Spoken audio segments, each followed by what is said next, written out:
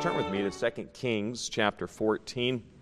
And we'll also be in 2 Chronicles 25, flipping back and forth between those two passages of Scriptures, 2 Chronicles 25 and 2 Kings 14. We looked at last week, the first king was Amaziah. He was a presumptuous king, the ninth king of Judah, and the son of Joash, or Jehoash, the boy king, who in later years would turn away from the Lord. He killed God's prophets and was himself assassinated. And one of the things that had happened is he decided to attack Edom there in 2 Kings 14:7, and he tried to regain lost territory, and he got it. But his heart was not wholehearted towards God. And if we seek the Lord's will before we rush into disobedience, we would avoid a great deal of trouble. And the fact is, really getting the mind of the Lord upon situations in our lives. Then what happened is, then in verses 14 through 16, let's look here, 2 Kings 25, 2 Kings chapter 25. We'll come back to 2 Kings 14 here in a moment. But in 2 Kings 25, now it came to pass, after that Amaziah was come from the slaughter of the Edomites, that he brought the gods of the children of Seir, and set them up to be his gods, and bowed down himself before them, and burned incense unto them. Wherefore the anger of the Lord was kindled against Amaziah. And he sent unto him a prophet, which said unto him, Why hast thou sought after the gods of the people, which could not deliver their own people out of thine hand? And it came to pass, as he talked with him, that the king said unto him, Art thou made of the king's counsel? Forbear. Why shouldest thou be smitten? Then the prophet forbare, and said, I know that God hath determined to destroy thee, because thou hast done this, and hast not hearkened unto my counsel. And I find that's a fantastic question. Why is it that he defeats these people, and then he adopts the very gods that were powerless to protect him? It would be very analogous, or very the illustration of a believer who's been rescued by Jesus Christ, redeemed unto his own, and then they go back into the addictions of the world. These very addictions that can't give freedom. They only bring bondage. And that's exactly what happens here. Well, Amaziah defeated the Edomites because he obeyed the Lord. But then the Edomites defeated Amaziah when he took their gods home with him. Let us look here at verses 17 through 24. Then Amaziah, king of Judah, took advice and sent to Joash, the son of Jehoaz, the son of Jehu, king of Israel, saying, Come, let us see one another in the face. And Joash, king of Israel, sent to Amaziah, king of Judah, saying, The thistle that was in Lebanon sent to the cedar that was in Lebanon, saying, Give thy daughter to my son to wife. And there passed by a wild beast that was in Lebanon, and trode down the thistle. Thou sayest, Lo, thou hast smitten the Edomites, and thine heart lifteth thee up to boast. Abide now at home.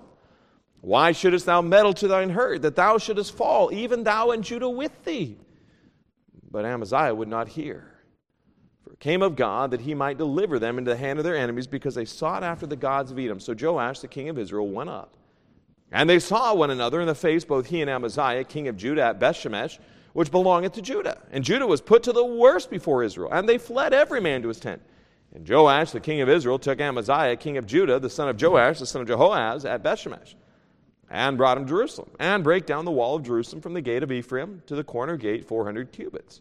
And he took all the gold and the silver and all the vessels that were found in the house of God with Obed-Edom, and the treasures of the king's house. The hostages also returned to Samaria. Now, there's a similar idea here in Galatians chapter 4, verse 9. But now, after that ye have known God, or rather are known of God, how turn ye again to the weak and beggarly elements whereunto you desire again to be in bondage? And that's the exact thing. These idols were the reason that brought the Edomites into bondage. Now, these very idols that would bring the Edomites into bondage and the justice and judgment of God upon them were the very gods that Joash sought to bring with him. Amaziah. And so Amaziah was bent on defeating Israel and becoming the ruler of a united kingdom. So he sought it through idolatry. He looked for other worlds to conquer, decided to challenge Joash, the king of Israel. He not only ignored the warning of the prophet God sent, but he forgot the words of his ancestor Solomon. Proverbs 18:12, before destruction the heart of man is haughty, and before honor is humility. Well, he was proud, he was arrogant. And Joash, the king of Israel, takes Amaziah, breaks down the walls of Jerusalem, takes the vessels in the temple. You see, when we resort to idolatry, we bring the judgment of God, and we lose much more than we ever gained. Now, in going further from this, we find Joash's reply. Joash, king of Israel, sent to Amaziah, king of Judah, saying, the thistle that was in Lebanon sent to the cedar. Now, in this very idea, there's a strong cedar and there's a thistle. And Amaziah thinks, I'm a strong cedar, when in fact he's just a weed, a little thistle that can be easily knocked down. And pride blinds our minds. It distorts our vision, and it inflates our ego to the place where we can't tell truth from fiction.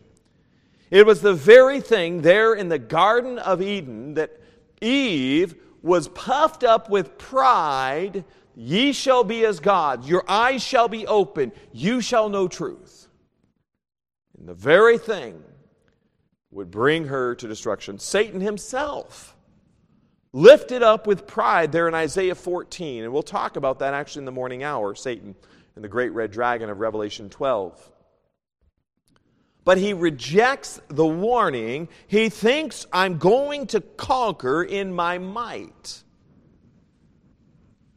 And he invades Israel only to be soundly defeated. Now, our pride is one of the things that makes us absolutely vulnerable. And unfortunately, it's one of those spiritual sicknesses, I would say cancer, that we can't diagnose. It's very hard to diagnose. We don't realize how much pride we have in our lives. Others can see it, but it's very difficult for us to see. And here Joash is trying to say, hey, just stand down and you worry about your territory. But he would hear nothing of it. He was taken captive 15 miles from Jerusalem and went from the palace to the prison. He goes from being in the luxury there of Judah and his palace, Jerusalem, to being a prisoner in the squalor of a pit. They destroy 600 feet of wall. Now, going back to 2 Kings 14.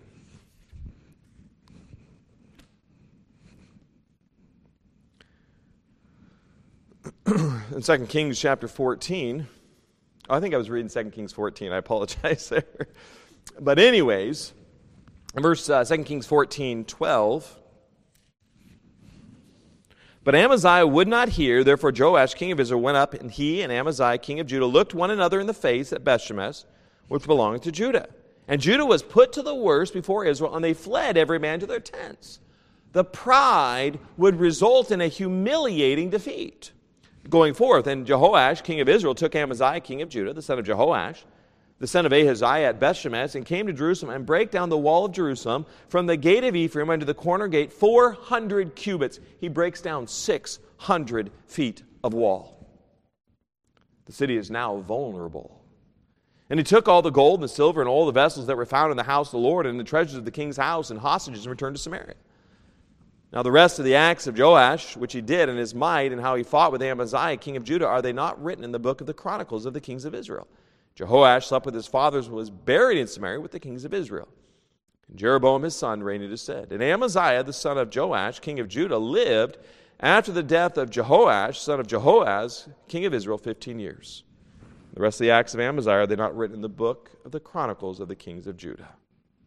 Now they made a conspiracy against him in Jerusalem, and he fled to Lachish, but they sent after him to Lachish and slew him there. What an awful ending. He's in exile in Samaria 15 years. He returns to Jerusalem briefly as a co-regent with his son. He flees for his life and is a tragic figure in Jewish history. Tremendous opportunities. tremendous abilities to lead. I mean, he had wealth, he had power, he had God's hand. I mean, Amaziah was in a good position. Sometimes we say, well, someone who's in such a position is going to have a good life. Well, I mean, the thinking of the day is if someone has, maybe they have a stable parents, they have a nice house, they have wealth, they're going to turn out all right. That's not the case. Always. The case is if the heart is lifted up with pride and disobedience to God, there's going to be great problems. But Amaziah lived, as James 1:8, a double-minded man is unstable in all his ways. In Proverbs 16:18, pride goeth before destruction, haughty spirit before a fall, and we find Amaziah fell and fell hard. We come to the next passage of Scripture here, verse 23. 21 will give you a little bit of succession what happened. And all the people of Judah took Azariah, which was 16 years old, and made him king instead of his father Amaziah. He built Elath and restored it to Judah. After that, the king slept with his fathers. In the 15th year of Amaziah, the son of Joash, king of Judah, Jeroboam, the son of Joash, king of Israel, began to reign in Samaria and reigned 41 years. And he did that which was evil in the sight of the Lord. He departed not from all the sins of Jeroboam, the son of Nebat, who made Israel to sin. He restored the coast of Israel from the entering of Hamath into the sea of the plain, according to the word of the Lord God of Israel, which he spake by the hand of his servant Jonah, the son of Amittai, the prophet, which was of Gath-hepher. Now, this is the same Jonah that was swallowed by a whale. You know what? Jonah had the opportunity to preach a message where God was going to bless his people. Who wouldn't want to preach that message? I mean, Jonah is given the ability, and I'm just taking a quick aside here, we're looking at Jeroboam. But Jonah, if he's there and everyone loves him, God's going to restore, that's a message you and I like. Who likes to give good news to someone? I mean, we get excited to give news. Hey, if someone was to tell you that someone unexpected was coming to see you, and you're like, you really would love to see this person, and they give you the good news, you're going to see this person, you would just be overjoyed to hear that news. So, Jonah has to go from this to going to speak to his enemies whom he personally hates, a people he hates, a tribe he hates, a nation he hates, and give them bad news. None of us like to necessarily be a bearer of bad news unless it's maybe someone that you may not care for. And I know then that puts our heart in the wrong position. Nevertheless, going forward, for the Lord saw the affliction of Israel that it was very bitter, for there was not any shut up, nor any left, nor any helper for Israel. And the Lord said not that he would blot out the name of Israel from under heaven, but he saved them by the hand of Jeroboam the son of Joash. Jeroboam starts off prosperous. Jeroboam the second. He's the longest reign of any of Israel's kings, 41 years. We find in verse 28, now the rest of the acts of Jeroboam and all that he did, and his might, how he warred and how he recovered Damascus and Hamath, which belonged to Judah. For Israel, are they not written in the books of the chronicles of the kings of Israel? And Jeroboam slept with his fathers, even with the kings of Israel, and Zechariah his son reigned in his stead. He reigned 41 years. He was not a good king spiritually speaking, but he brought prosperity to the nation. And just like today, I think many times in our politics, the people don't necessarily care about the moral character of our politicians. They didn't care whether the character of the politician was good or bad. All they cared is our nation prospering, is our nation wealthy. And you look across this world, and political leader after leader after leader after leader, I'm going to make us prosperous. We're going to succeed and we'll be a great nation. Over and over and over again, leaders give promises of this very sorts. Do you have food on your table, money in your bank account, and a lack or no fear of invasion by enemies? We want safety and we want wealth. That's many times our main concerns. Now, thanks to Assyria's victories over Syria, both Israel and Judah are finally relieved of the bondage of their persistent attacks from Assyria coming in and coming in and coming in. Or the Syrians in, excuse me. And, the kingdom of Israel reached the dimensions achieved in the days of Solomon, as you'll find in verses 25 and 28 of 2 Kings. And Israel was able to drive out the Syrians out of all their border outposts. And Jeroboam also recovered the territory. I mean, he did a great thing, and God allowed and permitted these victories. But something is very wrong. It's only the veneer. And when wealth is coming in, we can think, well, God's hand must be upon me. I've been a part of various churches through the years, and some of those say, well, God's hand is upon us. You know, the church is growing, but there's the way they're doing it, and some of the things they did were in complete contradiction of Scripture, though the church itself was growing. And there can either way, whether it's growing or shrinking, whatever the case. But nevertheless, the fact is we can look at the tangible numbers and then equate that with God's blessings. But that's not always the case. Because there are the wicked, and many times, the wicked will increase with wealth. Is that because they're good before God? No. No, it's not. Just because something happens doesn't necessarily. You look at their character. And there's great crimes. The prophet Amos and Hosea, they would warn that judgment was coming. You know, judgment did come in the year 722 BC. The Assyrians invaded Israel. They deported a number of the Jewish people. They imported Gentiles from other conquered areas. So the Israelites are spread out. The Gentiles are brought into the land. And God's saying, listen, you're going to be destroyed. There's judgment coming on your pride and your comfort and idolatry given to materialism. You realize this, that in this part there in Israel, in Samaria particularly, that the Jewish people were pushed out, Gentiles come in, there's still some Jewish people. Well, when you're in an area much like we have here in this community, you're liable to getting to know someone, if someone's, seeking for marriage, someone who may be of a different culture, because you're working amongst people. Well, that's exactly what happened. And so they began to intermarry, the Jews and the Gentiles. Well, it wasn't just a fact of intermarriage culturally, it was a fact of spiritual compromise. And it's not just, obviously, Rahab would marry into the lineage of Christ.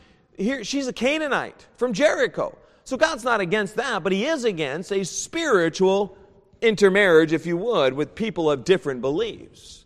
That's where unequally yoked, as the Scriptures tell us. And in John chapter 4, verse 20 and 22, when Jesus is speaking to the Samaritan woman, she said, "Our fathers worshipped in this mountain, and ye say that in Jerusalem is the place where men ought to worship.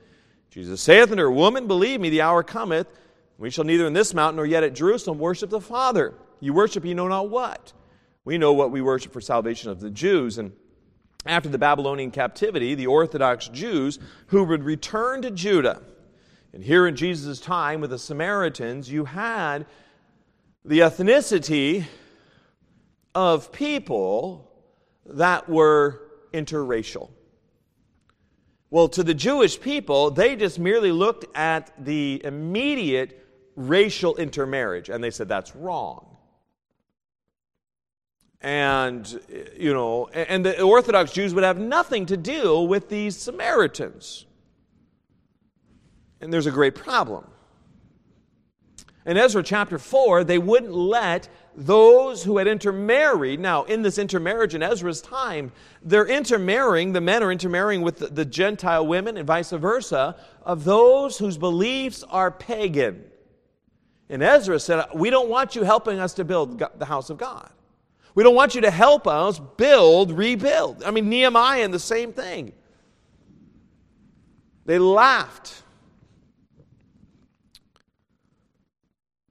But Nehemiah said, I don't want you helping in these mixed, because it's a ecumenical, compromised union.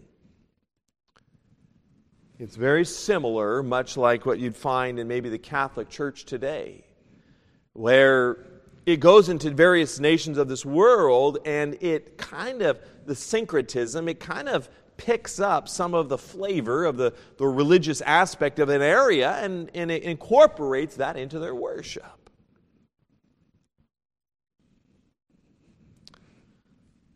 Well, people began to, instead of looking at the spiritual aspect of this compromise, it began to just merely look at the interracial thing of marriage, and then they began to say, well, we don't have any dealings with the Samaritans.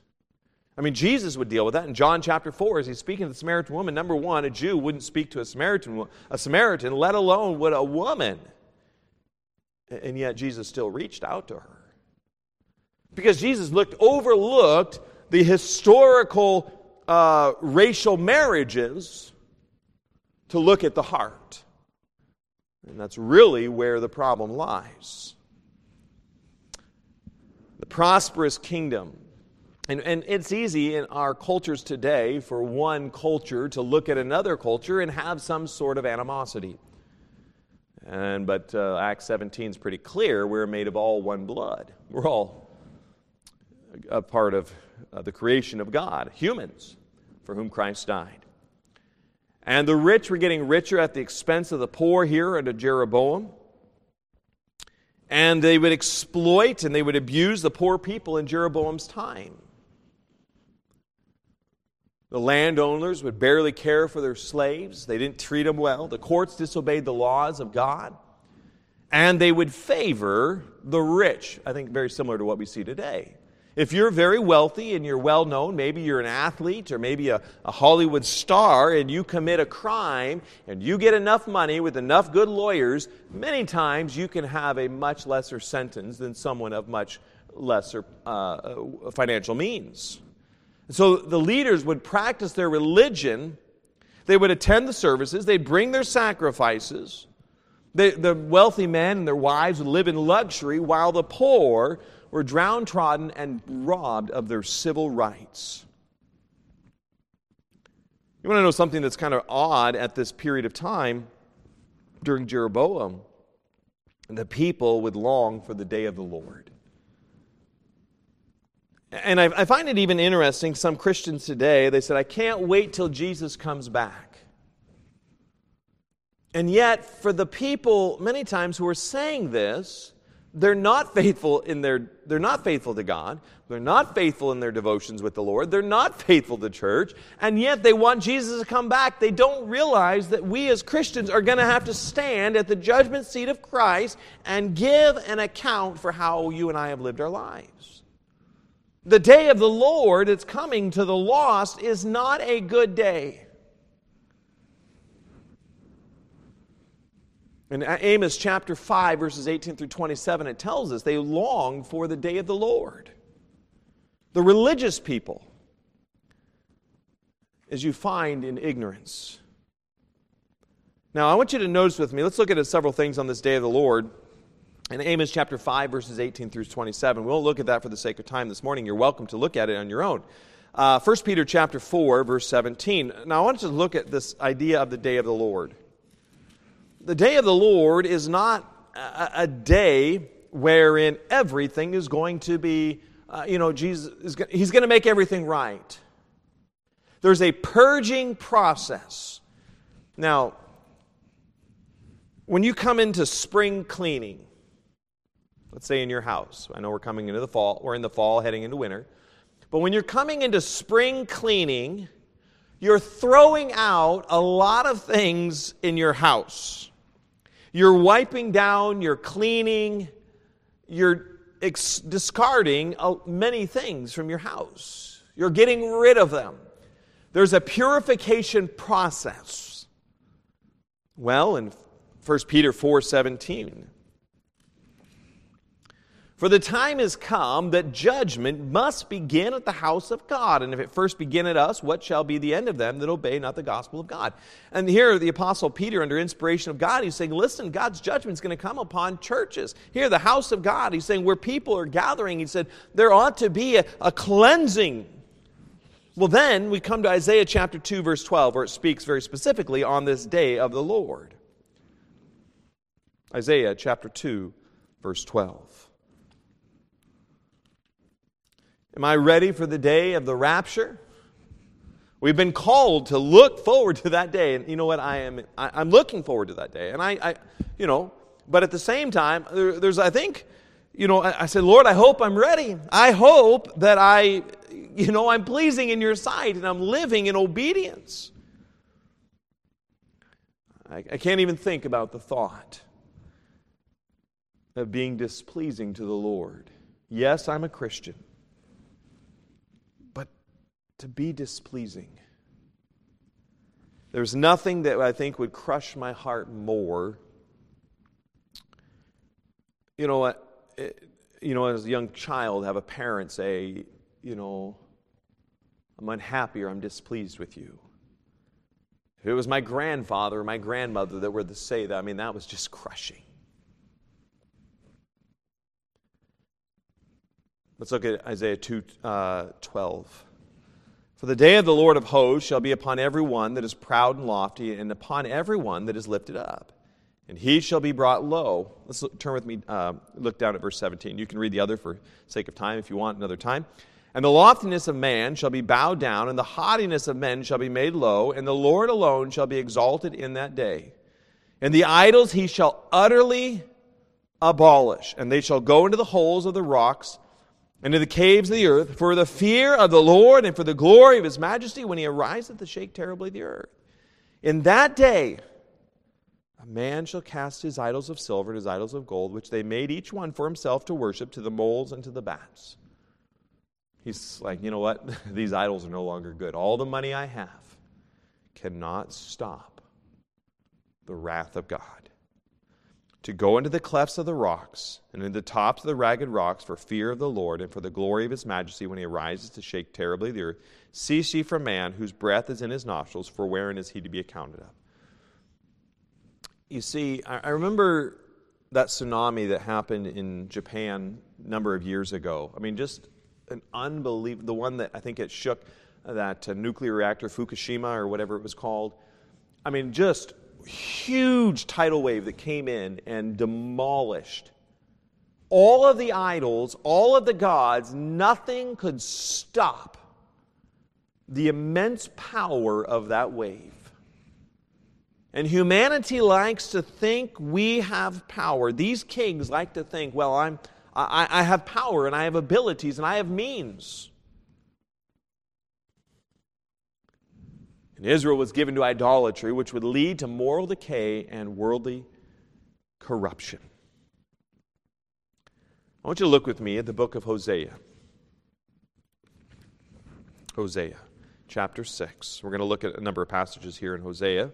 Hosea, Isaiah, Jeremiah, Ezekiel, Daniel, Hosea, Joel, Amos, Obadiah, Jonah, Micah, Nahum. Here in Hosea, chapter 6, verse 4. I remember being there in the middle of an earthquake, and I've been in several earthquakes. And I've been in buildings. I haven't been on the ground. Most of the time I've been in buildings when earthquakes have occurred. And it's a very humbling event when you're in an earthquake. I don't know if you've ever been in one, but the entire ground is shaking. All of these massive structures. I have been in some high-rise buildings. I think both times that I really remember being in one, I was in high-rise buildings. And the whole buildings are shaking. I was in an elevator in one. That was an interesting occurrence. And the force to move such a massive structure is as though it's nothing. In Hosea chapter 6, verse 4, O Ephraim, what shall I do unto thee? O Judah, what shall I do unto thee? For your goodness is as morning cloud, and as the early dew it goeth away. Chapter 7, verse 8. Ephraim hath mixed himself among the people. Ephraim is a cake not turned. Chapter 9, verse 9, in the description of these people, they have deeply corrupted themselves as in the day of Gibeah. Therefore he will remember their iniquity. He will visit their sins. chapter 11. I mean, he's saying, listen, I know what you've done. You can hide your sins from you and I, from others, from us. You can hide your sins maybe from your family. You can hide your sins from everyone, but you can never hide your sins from God. In chapter 11, verse 7, and my people are bent to backsliding from me, though they called them to the Most High, none at all would exalt him. You can say the name of God, you can say the name of Jesus, but if you're backsliding and you're in a state of sin, God knows it. And then chapter 13, verse 2. And now they sin more and more and have made them molten images of their silver, and idols according to their own understanding. Well, that's exactly what we have today. People that want money and all the intellectual prowess of academics. These have become idols, money and knowledge. And idols according to their own understanding, all of it, the work of the craftsmen, they say of them, let the men that sacrifice kiss the calves. This whole nation of Judah and Israel, they're completely decayed. Very similar to what we have today. Understand that the situation we're in, we are on the verge of a great judgment of God. And Jeroboam II would rule from 793 to 753, and there in the year 722, the Assyrians invaded Israel and brought an end to the nation of Israel. British poet and playwright Oliver Goldsmith said it perfectly in his poem, The Deserted Village. He said, "Ill fares the land to hastening ills a prey, where wealth accumulates and men decay." We have another gentleman here. Jeroboam, for 41 years, before we come, I'll have to leave the next guy till next week for the sake of time and picking up some people this morning, but just as you think about this, Jeroboam II, 41 years of wealth, prosperity, the nation increasing, and the people were lulled in the subtlety of idolatry. Years before, under Joshua, the nation of Israel had failed to separate from the Canaanites. They had failed to drive out the inhabitants of the land. They had made a treaty with the Gibeonites that would be a very snare in their side. You see, in our lives, if we don't separate and make a distinction on what is right and what is wrong, and we begin to muddy the waters, well, that's what you think, and this is what I think, and all of this. That muddying of the waters, it gives room for backsliding. It gives room for a little bit of idolatry, a little bit at a time. Very small pieces, until what is clearly wrong begins to become clearly accepted. And now, when in its state of acceptance, you're in a backsliding state, and you're on the precipice of the hand of God upon you. It starts simply in pride. A number of people I've heard say, well, I'm going to stop whatever it is in my life that's destroying me. I know I can stop it. And they think they have the power to stop an addictive behavior only to be destroyed by it later on. You must see sin as God sees it. Any compromise, and you will end up reaping fruit that is quite unsavory. Let's pray, and we will come to the morning hour. Dear Heavenly Father, Lord, I thank you for this day. I thank you for your goodness and grace. Our dear Lord, I ask that you, Lord, would direct our every step. You'd help us to be found faithful. Lord, reveal the pride in our lives. And Lord, I pray that we would shine forth the light of Christ. We'd be pure and holy. God, I don't want any compromise with idolatry and backsliding. Lord, please help us. Not that we're any better than anyone else, but Lord, I do want to please you. And I pray that for all of us. God, you take over. You take over this day. We'll thank you for what you'll do in the morning hour. Thank you for your grace. Thank you for the warnings. Lord, our nation is very similar to what we find in the Bible. And it'd be shortly thereafter that there would be great hurt. Lord, I pray you'd help us as Christians to rise up as a bright light, to shine forth the light of Christ, to get the gospel out. And Lord, may we stand for truth. I love you. In Jesus' precious name I pray. Amen. All right. God bless you.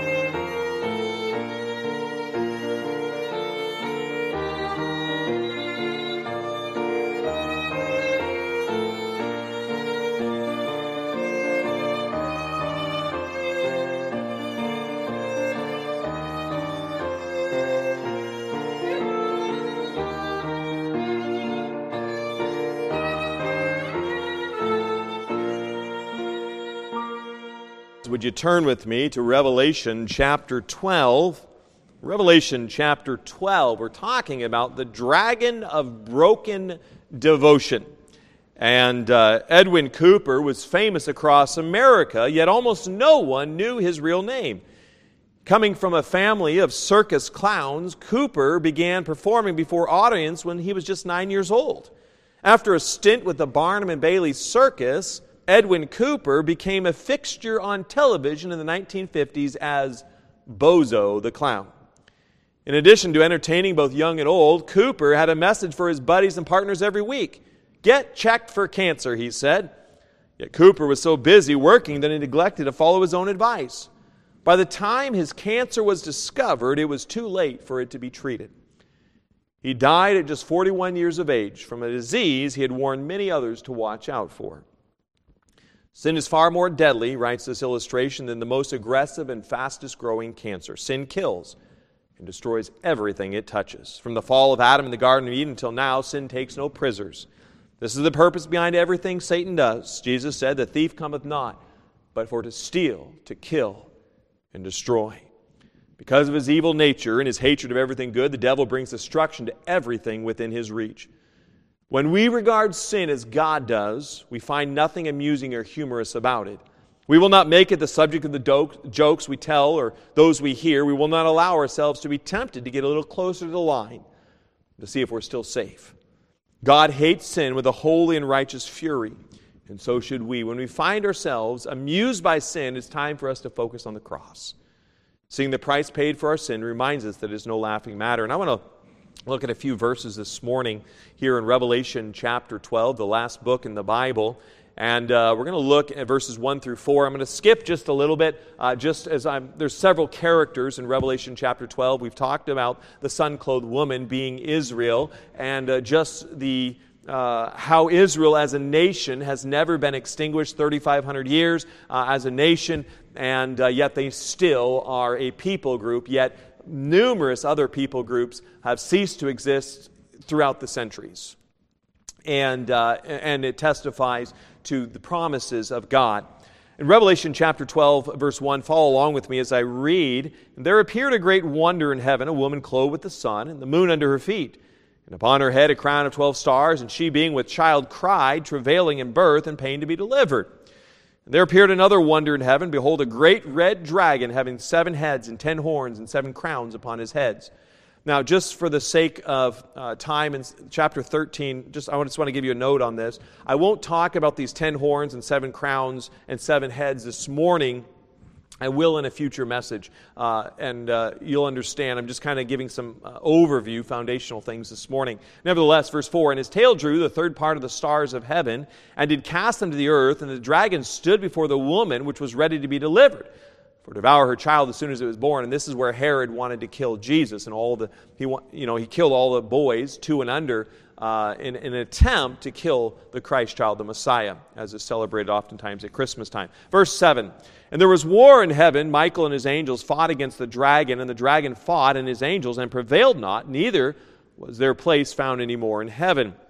And the great dragon was cast out, that old serpent called the devil and Satan, which deceiveth the whole world. He was cast out into the earth, and his angels were cast out with him. And I heard a loud voice saying in heaven, Now is come salvation and strength in the kingdom of our God and the power of his Christ. For the accuser of our brethren is cast down, which accused them before our God day and night. And they overcame him by the blood of the Lamb, by the word of their testimony, and they loved not their lives unto death. And therefore rejoice, ye heavens, and ye that dwell in them. Woe to the inhabitants of the earth and of the sea, for the devil is come down unto you, having great wrath, because he knoweth he hath but a short time. And when the dragon saw that he was cast into the earth, he persecuted the woman which brought forth the man-child. And Israel has been greatly persecuted. And then, verse 17, And the dragon was wroth with the woman, and went to make war with the remnant of her seed, which keep the commandments of God and have the testimony of Jesus Christ. And you might be thinking, if this is the first time or maybe reading this or whatever, what in the world is he talking about? I'm going to try to explain that this morning, and I trust. But what we find here in this passage of Scripture, as well as in chapter 13 and 17, chapter 17 really does give us a whole lot more on these 7 heads, 10 crowns, and all of that. And so I'll save that for a later message. But the red dragon here, I just want to make it clear, is Satan. unequivocally, completely, and always a liar. In fact, Jesus would tell the religious people, the religious leaders, the priests and scribes and Pharisees and Sadducees of his day, he said, "Ye are of your father the devil. The lust of your father ye will do. He was a murderer from the beginning and abode not in the truth, because there is no truth in him. When he speaketh a lie, he speaketh his own, for he is a liar and the father of it. He is a deceiver of the world," as we find in verse 9. "Deceiveth the whole world." But as Christians in 2 Corinthians chapter 2, we must not be ignorant of his devices. We are in a world today filled with things called truth that are lies. All over our world today. I mean, there's politicians, they'll make grand promises that they know they can never fulfill. 2 Corinthians chapter 2, verse 11, tells us, "Lest Satan should get an advantage of us, for we are not ignorant of his devices." Now understand this, not only is Satan deceitful, Jeremiah 17:9, the heart, our hearts, the seat of your emotions, your will, is deceitful above all things and desperately wicked. Who can know it? How many of you have ever become mad at someone over what someone might have said? And then when some more facts were known, you realized you got angry for no reason. Ever had that happen? There was some situation that happened that you got wrong details, you allowed your emotions to get all out of sorts, and then when truth was known, you realized, oh, oops, I didn't really behave well. I know I've been there, done that. And that's the thing, is our heart, our emotions can deceive us. I mean, one minute we can be on the top of a mountain as happy as ever. Something can happen and boom, we're at the bottom. We're just like, ah! Our emotions go up in like this. Our heart and our emotions can easily deceive us. And the words Satan spoke to Eve, Adam and Eve in the garden, they were false and built upon deceit and a breaking of the commitment to God. It says his words were subtle. Subtle. It comes in as something that's smooth, maybe flattering. Have you ever had someone maybe say something to you and you're like, oh wow, they're really nice, only to have them stab you in the back? You see, that's the deceit. Trying, and it tells us in Ephesians chapter 4, and cunning craftiness, talking about false teachers, whereby they lie in wait to deceive. That word cunning craftiness in Ephesians 4, the context is verses 14 and 15, is skillful in subtlety. Have you ever had someone maybe sell you a vehicle or sell you something and they said, wow, this is an amazing machine or amazing vehicle, and then you get it and you're like, this thing's a lemon. They didn't tell the truth.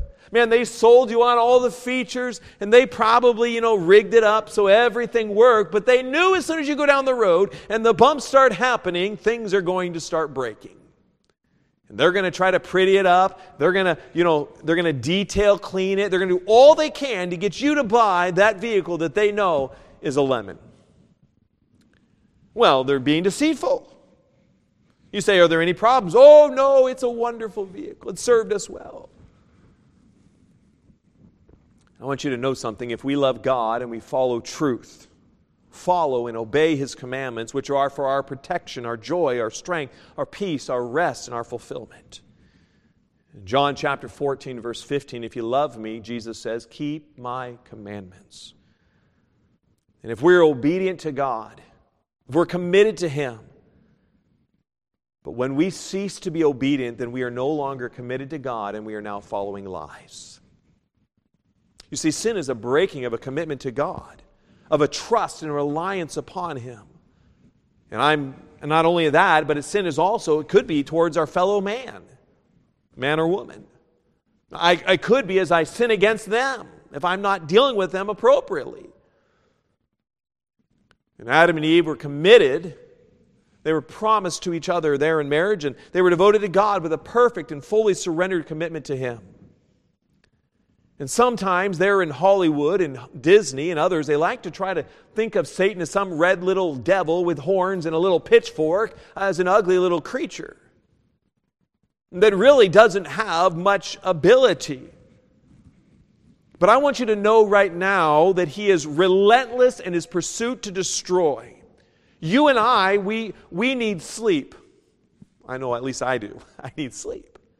We get tired. We get weary. We just get wore out. The stress of the day can wear us out. But I want you to know in Job chapter 1, verse 7, this is my introduction here. I want us to think in our minds.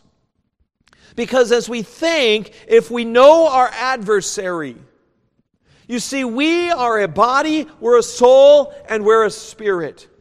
There is a spiritual life that you and I have. When someone passes away, their body is here, but their spirit is gone. Their spirit is gone into eternity. And it tells us in Job 1:7, and the Lord said unto Satan, Whence comest thou? Then Satan answered the Lord and said, From going to and fro in the earth and from walking up and down in it. He goes all over this world looking. Look with me at 1 Peter chapter 5. I'm just laying some truths here. I trust you'll follow along in the logic as I go along here, but you said, Pastor, why are we talking about this? Shouldn't we talk about Jesus? Just wait, we're getting there. But we have to understand that obedience to God is following truth. If you follow the truth that God gives us. Now, you might be saying here this morning, you might be thinking, Pastor, if I'm obedient, man, that is constraining. That's just like an animal being put in a pen. Now, I want you to understand, here's a God that made you. It made you in His own image. He sent His Son Jesus to die on the cross for you. He loves you immeasurably. If you have a child you love, you're going to try to put some protective barriers around them if they're young. Now, are you being an oppressive parent? I would say no. As a young kid, yes, maybe you can have a little bit of ice cream, but you can't have the whole carton. You can't have a whole 2 liter of pop. It's not good for you and not good for your body and not good for your development and diabetes and all other sorts of things that can happen. I'm not going to let my daughter play out in the road unsupervised. She could get hit because I love her. I want to put some constraints. Our dog, we keep them inside. We have an invisible fence on our property. And they wear this collar and they don't go outside the boundary. I don't want them bugging our neighbors either, and several of you are neighbors here, but I don't want them bugging the neighbors. You see, when I'm following God, God's given me some instructions because He says, listen, if you go outside of these boundaries, you're going to hurt. You're going to have some unnecessary consequences and you're not going to like it. You see, God's not trying to be an oppressive, heavy-handed God, some deity that wants to make our life miserable. He says, I've given you some instructions. You don't have to obey, but please do obey, because if you do, it will be for your good. It will help you. The Bible tells us in 1 Peter chapter 5, verse 8, be sober, be vigilant, because your adversary, the devil, is a roaring lion, walketh about seeking whom he may devour. Just before this, in 1 Peter 5:7, casting all your care upon him, for he careth for you. God says, listen, I want to care. All the burdens, all the heartache, all the troubles you're going through right now, or have gone through, He says, cast it upon me. He says, I want you to follow me. Now, if I was to go into the bush, I am not well versed in the bush. I would be a novice if I was to go in the bush. For several of you, you are quite experienced, but I'm not. If we were going to the bush, I would say, I'm following you. I'm going to follow you because I don't know what I'm doing. I'm going to come to some obstacles. I'm going to come to some situations. I don't know how to respond, but you do. You've got experience. Why would I not want to follow the very God who created me? He knows me and all of my weirdness. He knows everything about me, my fears to my joys. He knows all of that. Why would I not want to put my care upon Him? Why would I want... That word sober there is in a mind. You know what? When someone gets super angry or someone gets super, maybe, and it's some intoxicating thing, or, I've had people that I've met outside, they're on prescription drugs and they're just walking around like zombies. Whatever the case, they're not thinking clearly. You see, he said, be sober, be vigilant. You need to be on guard because there is a desire in his life, in Satan's heart and mind, to get us to believe error, falsehood, that which is not true. Lies. A roaring lion. Now, if you have a large herd of caribou, let's use that as they're an animal up here in the north. And there's one caribou off by itself. It's prime picking for the wolves to come. Satan's waiting for us to get by ourselves, to destroy us, devour us.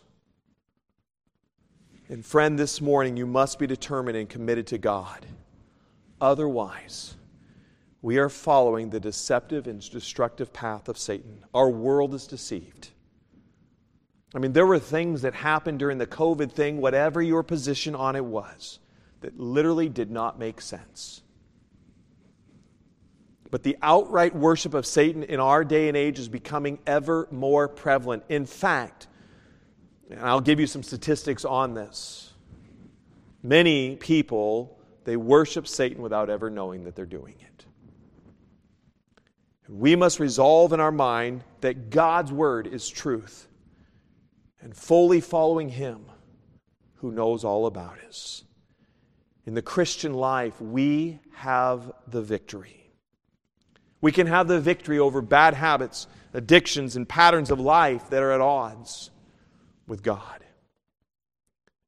In Hebrews chapter 12, verses 1 and 2, wherefore, seeing we also are compassed about with so great a cloud of witnesses, let us lay aside every weight and the sin which does so easily beset us. Maybe there's something in your life this morning. Man, you keep falling, and you're like, I guess I'm never going to get victory over this particular thing in my life. And I know it's wrong. I know I shouldn't be doing it. But I don't know how to get victory over this. And it tells us, and let us run with patience. You know, I've run races before. It's been a few years, as you can see. But it's been, anyways, when I'm running a race, I want to be as light as possible. I'm not going to put a 50-pound pack on my back ready to run a race. Unless you're doing something in the bush or something like that, right? But let us run with patience the race is set before. Let's put aside all that extra weight.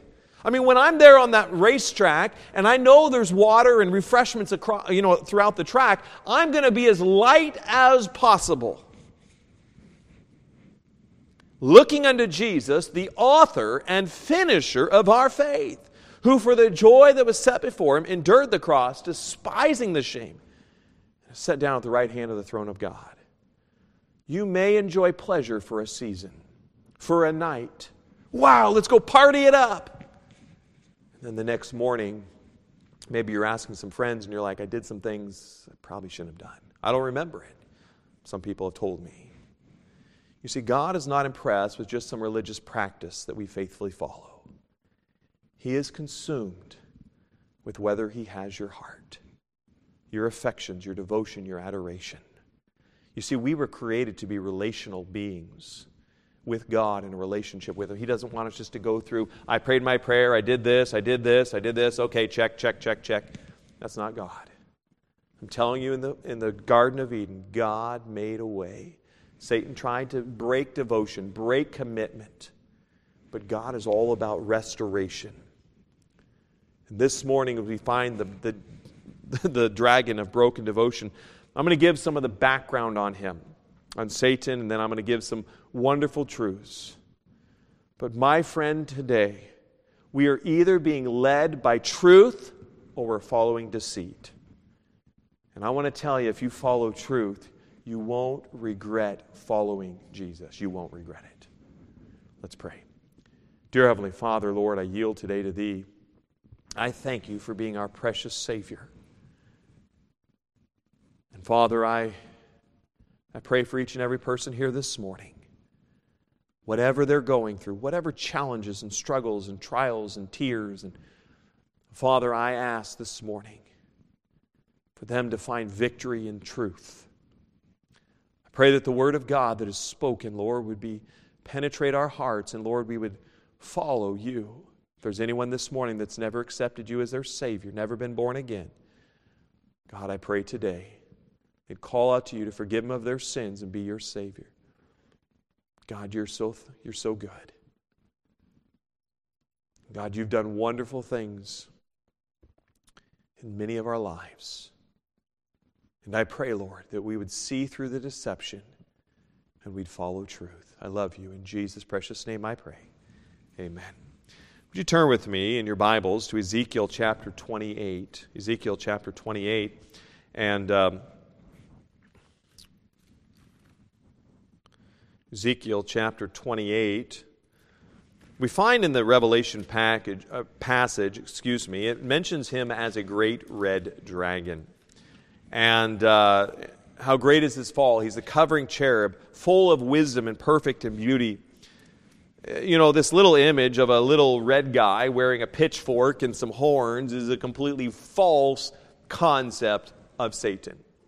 The Bible gives us a very clear definition of him. Now, I don't know about you. Sometimes people will push off the spiritual aspect of life. I've talked with people and dealt with individuals in this very community, and they said, I've got things moving around my house. There is a supernatural realm. I guarantee it. There is a supernatural realm that we have. You have a physical realm, you have a supernatural realm. And we are at physical battle, and there's also a spiritual battle. And the Bible gives us how to be victorious. I don't need to live in fear. I don't need to live in fear of these spirits. I can have the victory through the blood of the Lamb, as it finds there in Revelation chapter 12. In Ezekiel chapter 28, verse 11, moreover, the word of the Lord came unto me, saying, Son of man, take up a lamentation upon the king of Tyrus, and saying, Thus saith the Lord God, Thou sealest up the sum, full of wisdom and perfect in beauty. Thou hast been in Eden, the Garden of Eden, the garden of God. Every precious stone was thy covering, the sardius, topaz, and the diamond, the beryl, the onyx, and the jasper, the sapphire, the emerald, and the carbuncle, and gold. The workmanship of thy tabrets and of thy pipes was prepared in thee in the day that thou wast created. It tells us how beautiful. I mean, it says Satan was attired in all of these beautiful, beautiful gems and gold. I mean, he just beautiful in glory. And then it goes on in verse 14, Thou art the anointed cherub that covereth. I have set thee so. Thou wast upon the holy mountain of God. Thou hast walked up and down in the midst of the stones of fire. Thou wast perfect in thy ways from the day that thou wast created till iniquity was found in thee. By the multitude of thy merchandise they have filled the midst of thee with violence, and thou hast sinned. Therefore I will cast thee as profane out of the mountain of God, and I will destroy thee, O covering cherub. From the midst of the stones of fire, thine heart was lifted up because of thy beauty. And thou hast corrupted thy wisdom by reason of thy brightness. I will cast thee to the ground. I will lay thee before kings, that they may behold thee. Satan is perfect in beauty. In fact, it was his beauty, the pride of his beauty, which would lift him up. And we'll look at Isaiah 14 here shortly, but he was decked with all sorts. He is the most beautiful creature, excelling in music. The top cherub to cover the Lord. Religious, a scene in Revelation chapter 12, verse 11. And you understand, Revelation chapter 13, you'll find that he receives worship of man. But it was the Lamb who would defeat and reach past the lies and deceits to declare a condition or a remedy. John 1:29, the next day John seeth Jesus coming unto him, saith, Behold the Lamb of God, which taketh away the sin of the world. You see, Satan's desire, and I'm going to get here with this idea of where this is progressing in our world, but his desire is that you live however you want to live. You live in whatever rules you want to follow. He's okay with that. You live by emotion. You live by following your heart. Live by following your dreams. And I'll get there. I'm getting there. In Isaiah chapter 14, notice with me what he says to God that would lead to his downfall. We find more and more as we come into the age, as time progresses, television is getting more and more darker, and there's more stuff about witchcraft and sorcery and magic and all of this stuff that is permeating our culture today. I mean, you can't watch a Disney movie without there being some sort of magic on it and all sorts of things. And you might say, Pastor, it's all innocent. It's just a white magic. But my friend, the power that comes from God, or it comes from somewhere else. I've got to see what is truth and what is not. I want you to ask you this morning, if how you're living your life right now, is it helping you or is it hurting you? Are you following the truth of God's Word, or are you following your own ways, your own emotions? You see, if we're led by our emotions, we're not being led by truth. In Isaiah chapter 14, verse 12, "How art thou fallen from heaven, O Lucifer, son of the morning? How art thou cut down to the ground, which did weaken the nations? Thou hast said in thine heart, I will ascend into heaven, I will exalt my throne above the stars of God. I will sit also upon the mount of the congregation, the sides of the north. I will ascend above the heights of the clouds. I will be like the Most High. If thou shalt be brought down to hell, to the sides of the pit." And he keeps on saying, I will be like. Here's the truth. The reason for his breach was he was no longer committed to God. A commitment or devotion to yourself and one's emotion over God is pride, and just as Satan had, it results in judgment. You see, to Satan, his most important thing was his own will and his own happiness. And God wants to give us joy and peace, but He's told us how to get it. Satan's pride broke his devotion to God, and the result was catastrophic. Satanism is fully embracing of your best self. Fulfill your dreams. Do whatever makes you happy. And I want to tell you, with such a situation as we find in our world today, and our world is going that direction. But our world, we find there's a greater and greater and greater mental health crisis as the world pushes aside away from God. Within Satanism, there's a commitment or devotion based on what you're willing to accept as your own authority. Whatever you feel like, go with it. But the Bible tells us the thief cometh not but for to steal and to kill and destroy. And Jesus says, I am come that they might have life and they might have it more abundantly. I was looking at something recently. I said, I wonder if there's any statistics to see if there's an increase as society all across the world. As society gets further and further away from biblical truths and goes towards something else, is there an increase in the formal, let's say, religion of Satanism? And there is. Some in this particular thing that I was looking at talks about candles and spells to enhance prosperity. People wanted to increase their money. And they'll do what is necessary to gain a power of consumerism. In 1990, Trinity College in Connecticut estimated there were about 8,000 adherents of a particular Satan religion. That grew in 2008 to 342,000.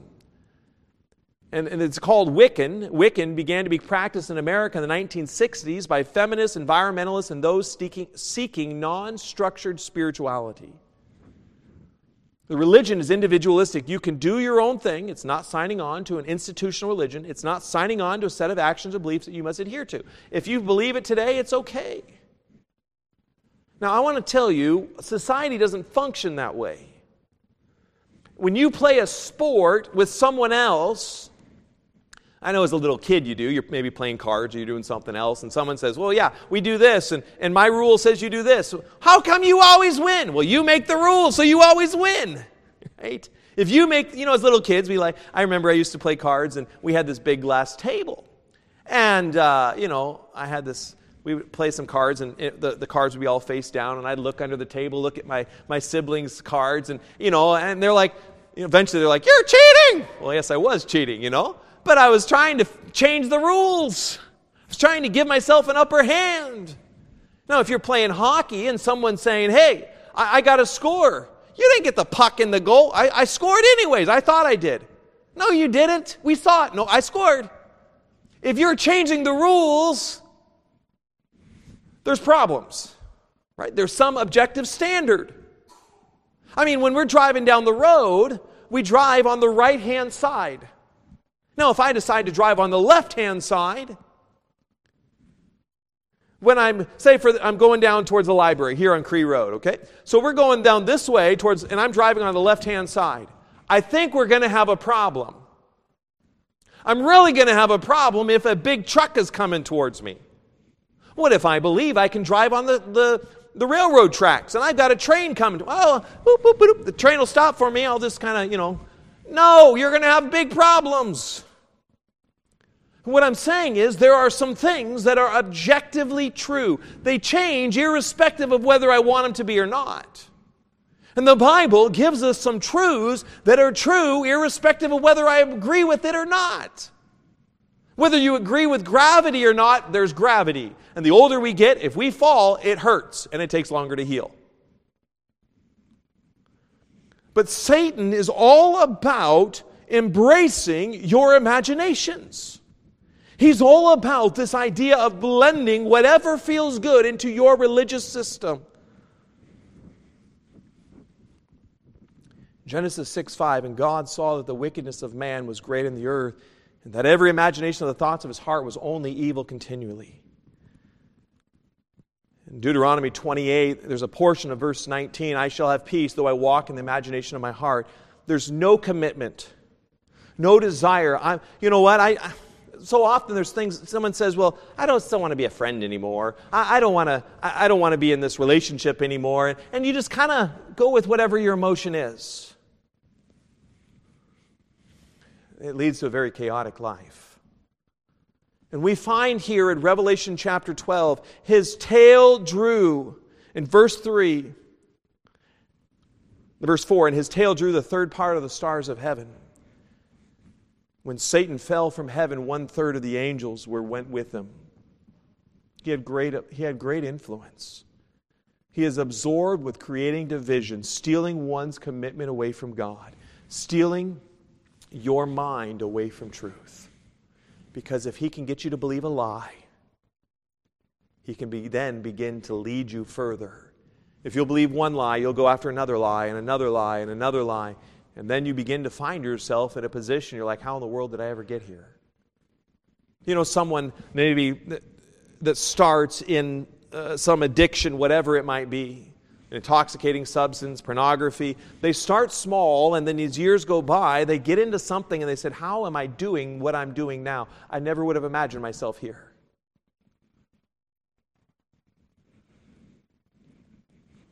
Because one deceit will lead to another deceit and another deceit. He thrives on conflict, anger, and a lack of commitment to Christ. The Bible tells us in 2 Corinthians 10:5, casting down imaginations. How many times have you had an imagination that someone was thinking something about you, and then when you went to go talk with that person, they weren't thinking anywhere near what you were thinking they were thinking? If that makes sense. Have you ever had that? Someone, you're like, I know they're thinking this about me. And then somehow you figure out what they're thinking, and you're like, oh, I was wrong. But it's in your imagination. Our imagination can deceive us. We've got to live by truth. It says, casting down imaginations and every high thing that exalteth itself against the knowledge of God, and bringing into captivity every thought to the obedience of Christ. I take every thought. This is what I'm supposed to do. I'm not saying I do this. I need to. But I'm just saying, this is what the Bible says. This is what I'm working on, okay? But I take those thoughts and I say, does this measure up to the truth of the Bible? Is it true? Is it not? Well, it might be true, but now how am I to respond? How am I to deal with this particular situation? The Bible tells us in Ephesians chapter 4, verse 26 and 27, be ye angry and sin not. Let not the sun go down upon your wrath, neither give place to the devil. With anger, many times it says you're opening a door for Satan to have influence into your life. The wrath of man worketh not the righteousness of God, as James 1:20. Christ, now we do find, if you'll follow Christ, there's going to be division. Because when I was on that marriage altar with my wife, I said I do to her, but I don't to everyone else. I'm dividing myself. I'm saying no. When I said yes to Jesus Christ, And I said, yes, I want to be his child. I'm saying, no, I don't agree with anything else. I only believe in Jesus. And so there is division. The gospel does create division. Jesus said, I am the way, the truth, and the life. No man cometh unto the Father by me. That's pretty narrow.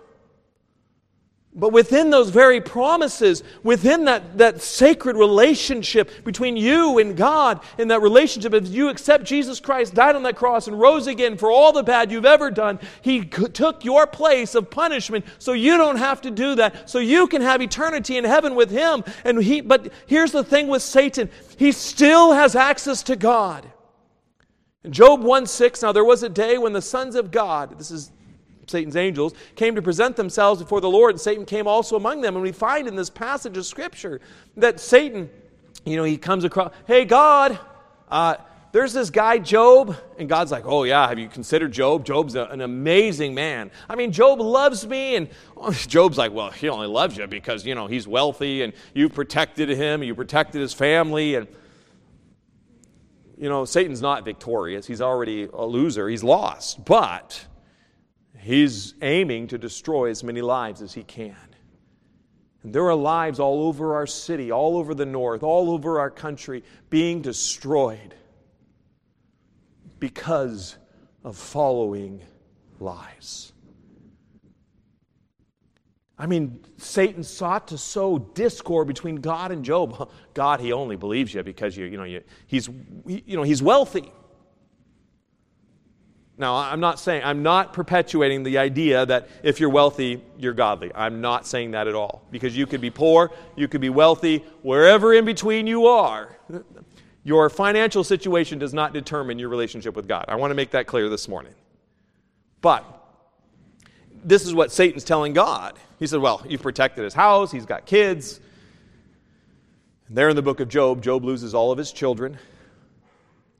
He loses his house. He loses his job. And then his wife comes up, and then he gets sick. From the top of his head to the sole of his feet, he gets boils. His wife comes up to him, and she says, dost thou still retain thine integrity? Curse God and die. She says, that old God thing, yeah, right. He sought to breed discontentment between Job and his wife. Between Job and God. She's like, oh, God's not any good. Life's difficult. But he said unto her, thou speakest as one of the foolish women speaketh. What shall we receive good at the hand of God, and shall we not receive evil? And all this did not Job sin with his lips. I want you to notice with me something else here in Revelation, that he seeks to create this division.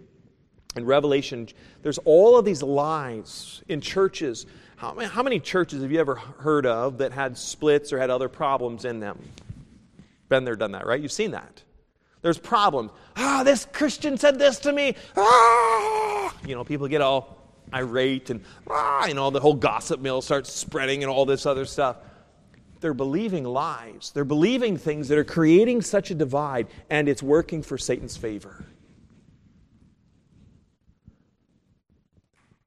In Revelation 12:10, I heard a loud voice saying in heaven, now has come salvation and strength in the kingdom of our God and the power of his Christ, for the accuser of our brethren. I mean, he's constantly before God. Hey, did you know what so-and-so did? Did you know what Chris did? Did you see what he said the other day? He can't be one of your good ones. There's all sorts of things. He's always accusing me, and he's accusing you as believers. He's saying, hey, look at all the bad they do. Oh, God, they're not really that good, He's trying to create division. Make us feel unworthy of God. Put us at odds with our brethren. Destroying churches through division and quarreling. Seeking to destroy other Christians there in Revelation 12:17. He sought to break the man's first devotion to God in Adam and Eve. He sought with Adam and Eve, and he said, for God doth know that they eat thereof, then your eyes shall be open, and ye shall be as gods. Genesis 3:5. He'll be your own God. You'll be in control of your own thing. You'll be in control of your life. You're now the master. He tried to create that division between Adam and Eve and God from the very outset. His desire is he would come in subtlety to believe a lie. And then Adam, and that further division, Adam said, well, Lord, it's the woman you gave me. So now he's trying to create division within the marriage relationship. There's lies and things that are told. Whether we believe it or not, if we live contrary to God and in disobedience to Him, we are following the path of Satanism, which is do as you please. In John chapter 3, verse 20 and 21, for everyone that doeth evil hateth the light, neither cometh the light, lest his deeds should be reproved. For he that doeth truth cometh to the light, that his deeds may be manifest, that they are wrought in God. If you're not doing anything wrong and you're driving by an RCMP officer in town, you're not going to be nervous many times over. But if you're doing something wrong and you're driving by an officer, you're kind of like, I remember as a young kid, I was always like, guilty conscience, I don't know. But here's the fact. In Jeremiah 7:8, what Israel did as they would live their lives, behold, ye trust in lying words that cannot profit.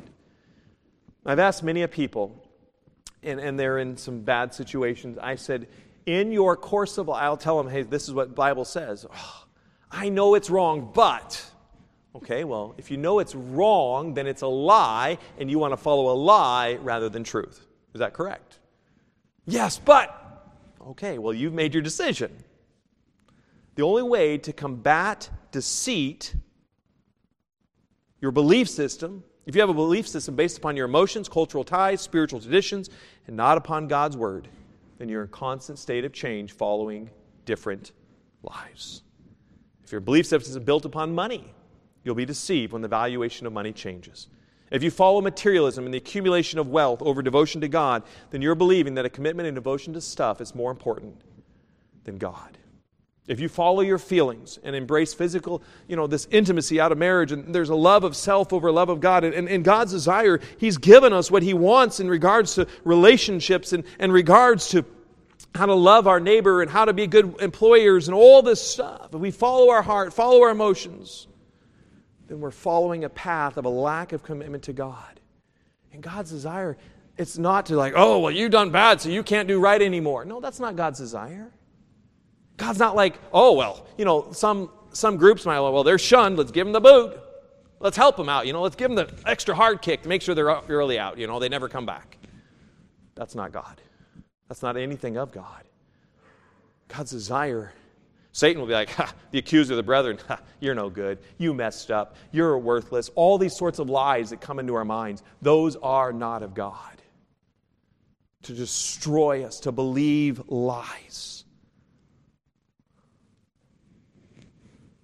This whole idea of Satanism is you are the God, expression of personal liberty and freedom. I'm having to hasten here, but the Bible tells us rebellion is as a sin of witchcraft. You know what? If you want to do your own thing, you're saying, God, I've got it. I'm going to follow my own path. And I'm not telling you the path that I'm telling you. I'm saying, you look at the Bible. This is the authority. Not what I'm saying. You look at the Bible. This is the authority. You see, rebellion is applauded, it's praised, rejoiced in movies and TVs and society at large.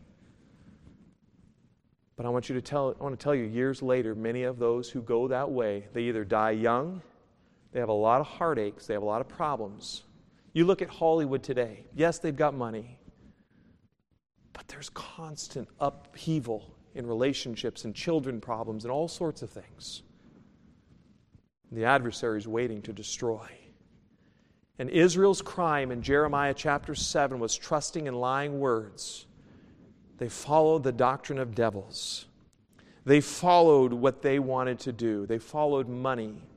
They followed, the Canadian dream of being wealthy and entrepreneurial. And you know what? Satan has deceived the whole world. It says, in whom the God of this world has blinded the minds of them which believe not. That word blind is to the mental discernment.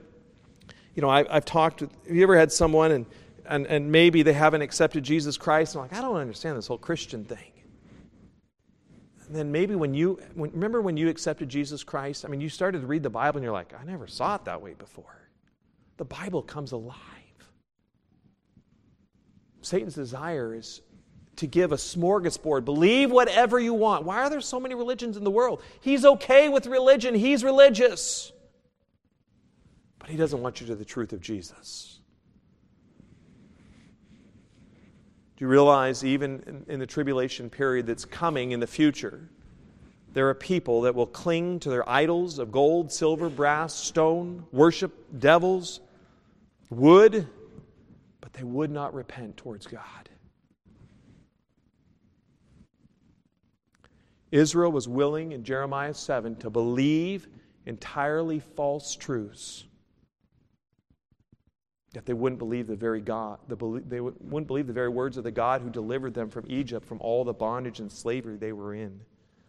They'd listen to the words that would make them feel good. They listened to these preachers that would say, oh, peace is coming. All this good's going to come upon your life. But selfish living is false living that is following lies. Carnal living is living by a lie. You see, sin always brings forth death. It's a commitment to a lie and not truth, a commitment after another. One commitment after another commitment after another commitment after another commitment. Where are you going to be satisfied? Where are you going to have that peace and that joy within in your life?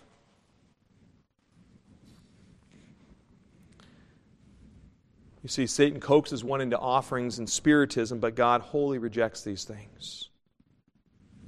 And God's greatest desire is He wants your heart and your affections. He wants people to love Him. We're made in His image. We like people to like us. I don't know about you, but I do not like people getting angry at me. I don't like it. I mean, I just like, you say something, they're like, ah! You're like, ugh. I don't like people being angry at me. I think most people are like that. Now, I'm not going to compromise, but at the same time, I'm going to do what I can, if at all possible, to avoid making people angry at me. In the same way, I don't want God angry at me. I want His heart. He wants my heart. The devil wants people committed to him, or committed to whatever your concept of life is. You see, obedience to God is a love of God. It's very abhorrent to Satan. This great red dragon, as he draws a third of the angels of heaven with him, he's about destruction. And my friend, this morning, as I'm drawing this to a close, Jesus said, I'm come that they might have life and they might have it more abundantly. What you follow is either truth or a lie. And there will be consequences of what you're following. Someone might, and you say, well, not everything can be true or false. Let me give you an example. Many times we follow, I'm going to be the greatest hockey player ever. Okay, I'm not. I can't even skate in hockey. I mean, I can skate, but I can't do a puck and coordinate. I just can't do it. I don't have those coordination skills. I'm 41. It's not happening. Okay. But, I could believe it. I could go out there and work hard and try to make it into the NHL, but probably they're going to say, well, you're too old. Most of those guys, they're young. And I might tell you, I'm going to be the greatest. And your pastor, you're crazy. You're plumb out of your mind. Yes, I am. I'm going a path that is not reasonable. I can believe it with all my mind, but it doesn't mean it's going to happen. Someone might say, well, I'm going to go party the night up. Have a good time. Tomorrow will be great. And tomorrow, after you party the night away, you've done some things and you're like, I shouldn't have done that.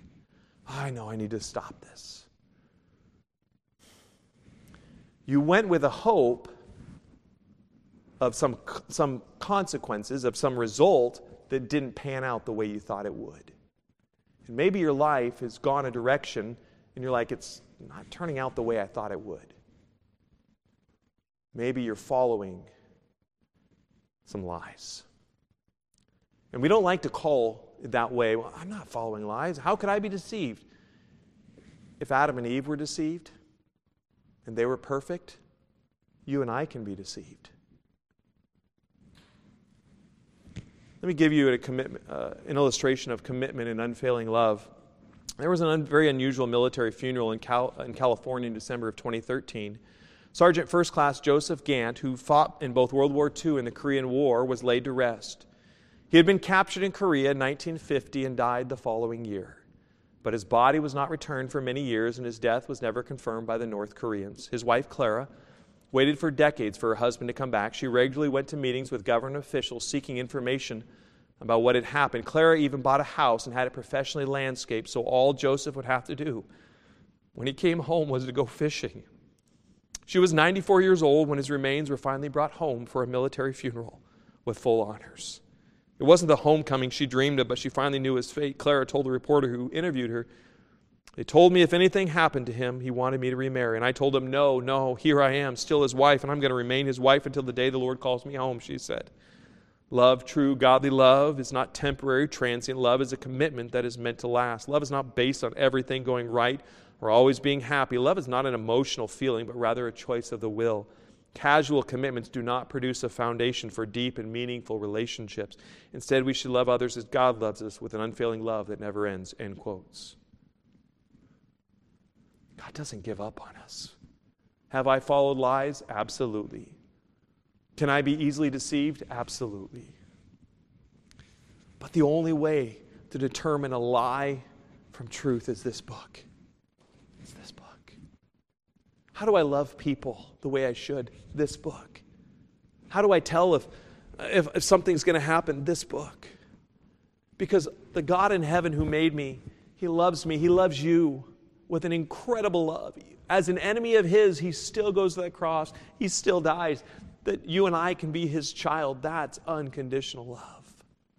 And the truth is, you're valuable. The folly of living according to lies is to leave off a devotion to the one who loves me more than anyone else. Satan's desire is to destroy as many lives as he can. And many people might want to just give you a positive message. But if I only tell you good things, but I never tell you the bad things. If someone always tells me, "You're the greatest hockey player ever!" Woo! And other people look at me like, "I don't know what that guy sees, but he's clearly blind." If I only tell you the good, but I never tell you what God says, never tell you the truth, you're not going to improve. You know, I could be out there playing hockey and someone came up to me and they said, "Well, here's some fundamental things that you need to do." And I have a lot of fundamental things I need to do with it. But anyways, here's some things to work on. Here's some truth to correct my life. God's desire is to give us truth to correct our lives so that we can know the rest that He wants to give us in our lives internally. I'm not saying you won't have troubles and struggles, but He wants to give us a rest internally. God's promises are true. They're unfailing. False doctrine is not just another way. It is a lie. If you compromise truth with error, it's still error.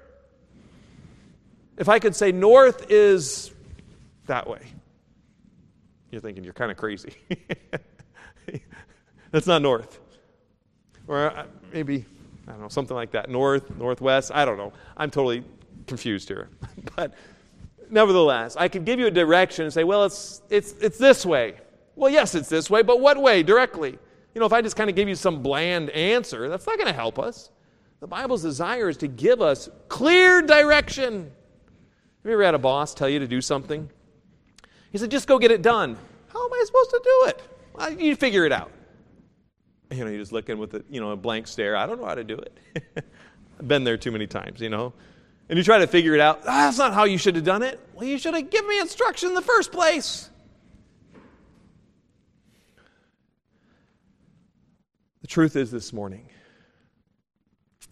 and I'm done almost here, we must resolve to make a commitment to God and His truth over following our hearts and feelings. Our feelings can deceive us. But if we know what the Bible says and we do it irrespective of our feelings, we honor God, and God fulfills His promises. God's desire for all of us, follow truth. Find the truth, follow the truth. As we come to the time of invitation this morning, can I have Mrs. Pat come forward, please? I know I've gone longer than I usually go. This morning is a little longer message, but there is someone out there waiting to destroy your life. Yes, we make our own bad decisions. There's a lot of temptations to follow the wrong path. You've got to determine what is the path of truth. And I say it's found in this book. It changed my family. I had grandparents, hard alcoholics. Grandpa was very unfaithful to Grandma, all sorts of problems. The gospel came and changed my family. It changes. They began to follow the truth of God, and it forever changed them. Christian, today I trust that you would say, okay, I'm tired of living my life by just my emotions. I want to see what God says on how to live my life. I'm tired of running the rat race of up and down and all this roller coaster. I just want to know truth. And I'm not saying your emotions won't go up and down, but I am saying, you know what? You're going to settle it today. I'm going to make the foundation truth. That's what I want to follow. And the Bible will lead you into all truth. Not what I'm saying. You look at the Bible for yourself. If you need help, I'd love to meet with you. But if you've never had that foundation, your foundation must be Jesus Christ. Accept Him as you're a sinner. We're all sinners. We've all done bad things. We know we all do bad things. We say bad things. Jesus came to die and forgive us of all our sins and be our Savior. As the music plays this morning, with all heads bowed and eyes closed, this time of invitation, if you're unfamiliar with it this morning, just time to pray. If as I was preaching, maybe internally, in your heart, in your mind, in your thoughts, began to think about something you need to do. There might be God saying, hey, you've never been saved. You've never become a Christian. You never accepted Jesus as your Savior. And maybe God is convicting your heart. I need to accept Jesus this day. Or maybe as a Christian, there's some things in your lives and you're just following emotions. You're going with whatever, and anger and frustrations, and begin to follow lies. And today you've resolved that, you know what, I just need to see what the Bible says on how I need to live, and I'm going to follow truth. You know what, God never leads us in a bad way. Yes, there may be struggles and trials, but He promises to be with us. My friend, you too can know the truth. This book God's preserved to help us. It's not there to harm us or put us in a little box. It's there so we can know the God who created us. In just a moment longer, if you'd like to talk about anything afterwards, feel free to see me. And I'd be happy to pray with you or chat with you however you'd like. But the danger and the dragon of broken devotion. Broken devotion is to follow lies, not truth. And I trust today you make a commitment, I'm going to follow truth, as the Word of God says. Let's pray. Dear Heavenly Father, Lord, thank you for this day. Lord, I know I dealt with some things that a little darker, but Father, at the same time, as Revelation 12 tells us there, and they overcame Him by the blood of the Lamb. Lord, it's your shed blood on that cross that gives us the victory. The truth, because we're all guilty, the truth is that you want a relationship with us. You don't want us just going through some religious exercises, but you want the real relationship, a spiritual relationship, our spirit connected with your spirit. And Father, knowing what it's to be, to know you. And Father, we know that through your word. Lord, I love you. Thank you for this day. God, I thank you that I don't have to fall into the trap of deceit, but Lord, we can know the truth. And I know that I do fall, and every one of us does. Father, help us to get back up, look for truth, and to follow it. Thank you for your grace. In Jesus' precious name I pray. Amen. God